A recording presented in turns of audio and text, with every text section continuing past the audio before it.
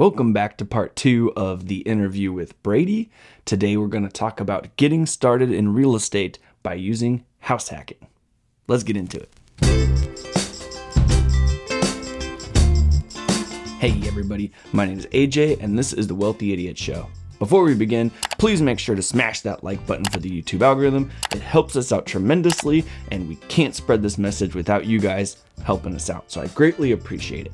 So last time we talked to Brady, he became a real estate agent as a side hustle, making money, selling houses, and explained how that process looks and how it worked out for him. Pretty interesting stuff. Brady introduced himself in that part. He's a young man who is just hustling, saving, and investing money to the best of his ability. So this next episode and this next part of the interview, we wanted to talk about how he got started in real estate investing through house hacking, which is a huge thing that I advocate, and so I can't wait to get into it. Let's go. So we talked before the show, and you had mentioned that you got your start in real estate in house hacking. Can you kind of walk us through, I guess the first question is, how did you figure this out? Like, what was the steps that led you to believe that this was the route you should go? Yeah, absolutely. So I was 20 years old and I only did 2 years college. So I went associate's degree right into full-time employment. And I've always been a saver. I was not heavily investing at that time, but I was saving. So I had money in savings, nothing, I think like 15 grand. And I'm renting a place near a college campus. But at 20 years old. Right, at 20 years old. So, and you had that's 15 grand. Wow. But that's just full time. That was part of it was living at home. I can't lie. So I lived at home for a little bit until I was about 18. And then I ventured out on my own. I worked at Subway. So I was just but I was a kid who, so I actually have a funny story about DC. I was probably 12 and he was 16. And I was always a saver. So birthday money, I'm throwing it in the bank. I never spent money as a kid. And my parents would buy me the video game. They do little things like that. But and to this day, I don't buy the fancy clothes. I'm pretty frugal. My friends will joke like I'm very frugal. So anyways, he's trying to buy, I think, a $600 car and he didn't have the money. So I said, hey, I will loan you the $600, but I want 8%. I don't know what the interest rate was because it was so long ago, but I want interest on it. So you're going to pay me $700 back. So he's making his payments and it was Thanksgiving and my parents would always buy lotto tickets for everybody. And he owed me $50. And I'm like, hey man, you owe me the final 50. Where is it?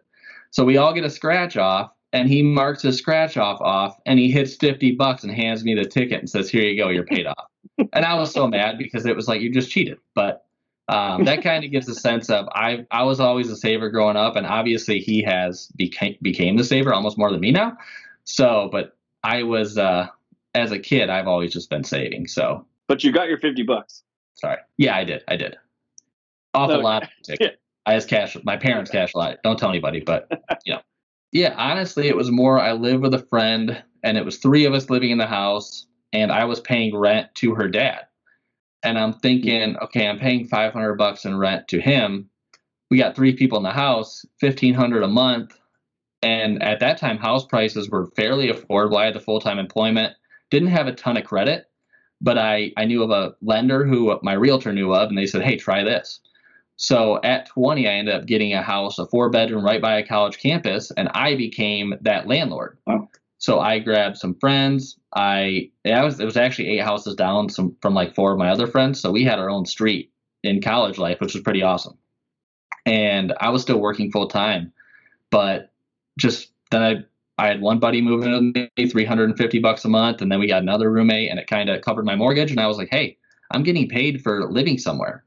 Oh, that's awesome. So were you able to cover the mortgage and get some cash on top of that? Yeah. So I kept it at 2 to 3 roommates. I want to say my mortgage was like $500 a month. It was super cheap for the house. It was $60,000 house, needed some love. I'm not super handy, but as I got into it, I had some help from friends and we kind of upgraded it a bit. But no, I think I was at $500 mortgage, which is crazy in 2022. This is back in like 2011. So I want to say at times I was making at least $200 a month. If I had 3 roommates, I was probably making $400 to $500 a month. And you managed this yourself? You didn't have any kind of manager? You collected the rents and that worked out okay? Yeah, I mean, I'm sure I was not wasn't by the book. They were my friends. So they were getting a pretty cheap deal. I was getting a cheap deal living with my friends. So it really didn't feel like I was the landlord. I don't know. It was hanging out with friends as you do when anyway. So to me, it wasn't even like I wasn't really landlording. I mean, I had a little contract, maybe a page, and I printed it off a line and we just kind of did it that way. But I never had an issue with the roommates. I mean, we got along well. We all hung out outside of it. We were great friends. Okay, that's awesome. Do you still have that house today? I don't. So that was in Michigan, I moved down to Florida. I sold that house and I kind of moved down to Florida on a whim to be closer to DC and some family. So that gave me a little bit of profit to have before I found a job down here. Before selling it, did you make a good amount of appreciation on the house? Yeah. So I bought it for $60,000 foreclosure. I somehow got that house. It was like a 4-bed. And this is a decent area, like right by a college campus. There were bars. It was a fun time. So that was, I want to say 2011 or so. The market, I think I got a steal up front. Like it was probably worth about 80 when I got it. I mean, there was some tile missing, little cosmetic stuff that I didn't care. I was 20. I don't care about that.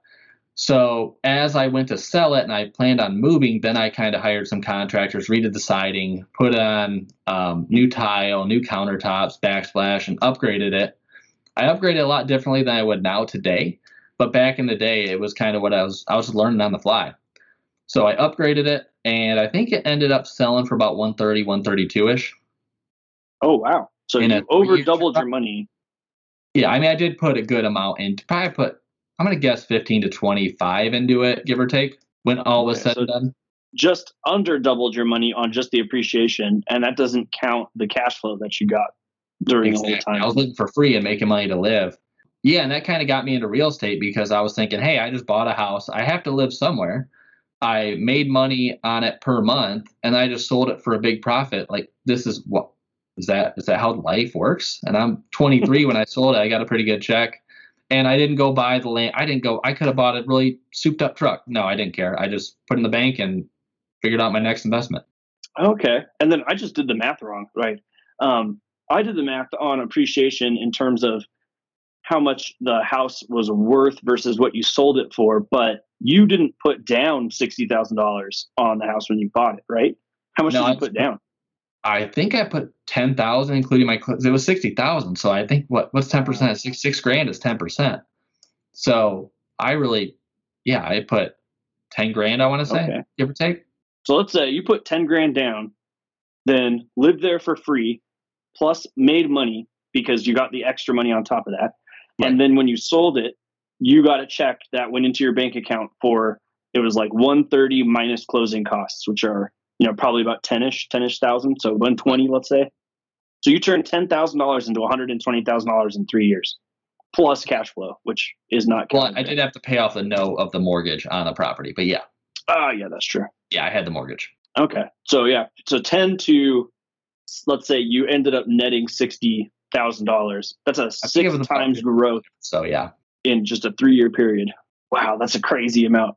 All right. So my last question in this space is, are you still house hacking today? Does it just look different? I am. So I built a house last year in my city, and I just decided to have one roommate.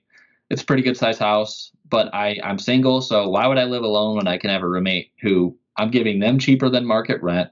We get along great. I have somebody there with my dog as well. So that's kind of a good point of, if I go away, somebody's there watching my dog, which I care deeply about. So I think that's important. But then I actually currently, and this will tell you how I have clients who are also good friends of mine. I'm selling their house and they needed a place to live for a few months while they're building a house in my community. So they're also living in my house. So I dropped my roommate's rent I have a full house right now, only temporarily. Ideally, I want to be down to one roommate. And if I do meet somebody special, I would obviously adjust then. But no, I'm still house hacking. So people say that, you can't buy a home. Nowadays millennials can't buy homes, but it sounds like you house hacked at 20. You're still house hacking at 30. You were able to build a custom home and then put people in it that you got to pick and you got to choose. Yeah, absolutely. And I do see the whole millennials can't buy homes, which I didn't grow up, and I see these comments on Facebook of, oh, it must be nice to have mommy and daddy money to start. The only thing I had was a roof under my head growing up until about 18 to 19. I didn't have no trust fund. Like, I just saved up. I hustled even then. I worked at Subway. I also found little jobs I can do to save up money. I didn't spend money. I didn't buy Jordans. I didn't buy the nice new car. I had a 93 Chevy Corsica that was like $700 or something. The thing barely could get up to 60. So I think it's spending habits versus more of your, I get it's tougher if you don't have that, that family money, but there's always a way. You just got to hustle at it and grind. And that's how you get ahead. Wow. That's awesome. And I think that's a good, takeaway for people, especially young people who are just starting to figure stuff out, or like in my case, old people who didn't figure stuff out until they hit 30 years old. Fair. But Fair. You're so far ahead of us now because you started this stuff when you were 20. I started when I was 30. But I mean, any other part of that too is that it doesn't really matter when you start. Any age you could get going here. 100%. And I would say there's been mistakes. Like this hasn't been all smooth. I bought a condo, had it for 6 months, sold it for a loss because I split up with an ex. Like there's been bumps. Like there's always bumps. But you just got to learn from them. That's like anything. Any job you have, you make a mistake, you learn from it and get better. Like tenants I've had a lot of learning experiences with that. So that's a good point. I was actually thinking about it the other day and thinking about how, like, just in like playing sports or playing video games or any kind of game, really, you learn by failing first, right? Yeah. Like the people who learn the quickest learn because they fail fast and they recognize their failures quickly. So like if you're playing a fighting game, you quickly notice like, okay, well, that method didn't work. Why didn't it work? What could I do next time? And you keep trying. And the people who are great at video games have identified the holes and eventually become really good. Right. They didn't start off knowing how all the mechanics of the game worked from the get-go. It's something that you figure out as you're progressing through. Absolutely. But for some reason for life, we think that like, we're supposed to show up and already know. We're not supposed to fail. No, if I was my realtor on my house when I was 20, I would have had no idea where to start, So you just learn as you go. That's awesome. And then I think I said in an episode, maybe last week, early this week, that like finding a space that's safe for you to fail in so that you can fail without losing. And it sounds like you did a really good job at that. So you were able to put yourself into a house where you had more than enough rent to cover, which allows you to then take the next step in case, like, let's say you lost your job at Subway, you're not totally out. You had figured out how to buffer that. Right. Yeah, exactly. And I would say I was doing Subway was more as 18 to 19. This was more of a full time, but I was only making $11-12 an hour. I wasn't making great money when I first bought my house. But yeah, if I lost my job, I'm still like, okay, my mortgage is covered. Let me go find something to at least break even on my monthly bills. So, and just house hacking is a great way to do that. And people frown upon roommates. And I have friends who are like, why do you live with people? I'm like, because I'd be bored by myself, and it's money. It's nice to have somebody around. It's helping out somebody else. Like, I can choose who I live with. We usually have a great vibe. So most of my good friends were former roommates, to be honest with you. Thank you so much for tuning into that episode. We greatly appreciate it. We are trying to spread as much information as we possibly can to people, finding people that are successful and are capable of explaining what it is that they do. If you like this episode, please consider liking and subscribing. You can ask questions down below. We'll have Brady on again to answer some of those questions, and I'll see you guys next time.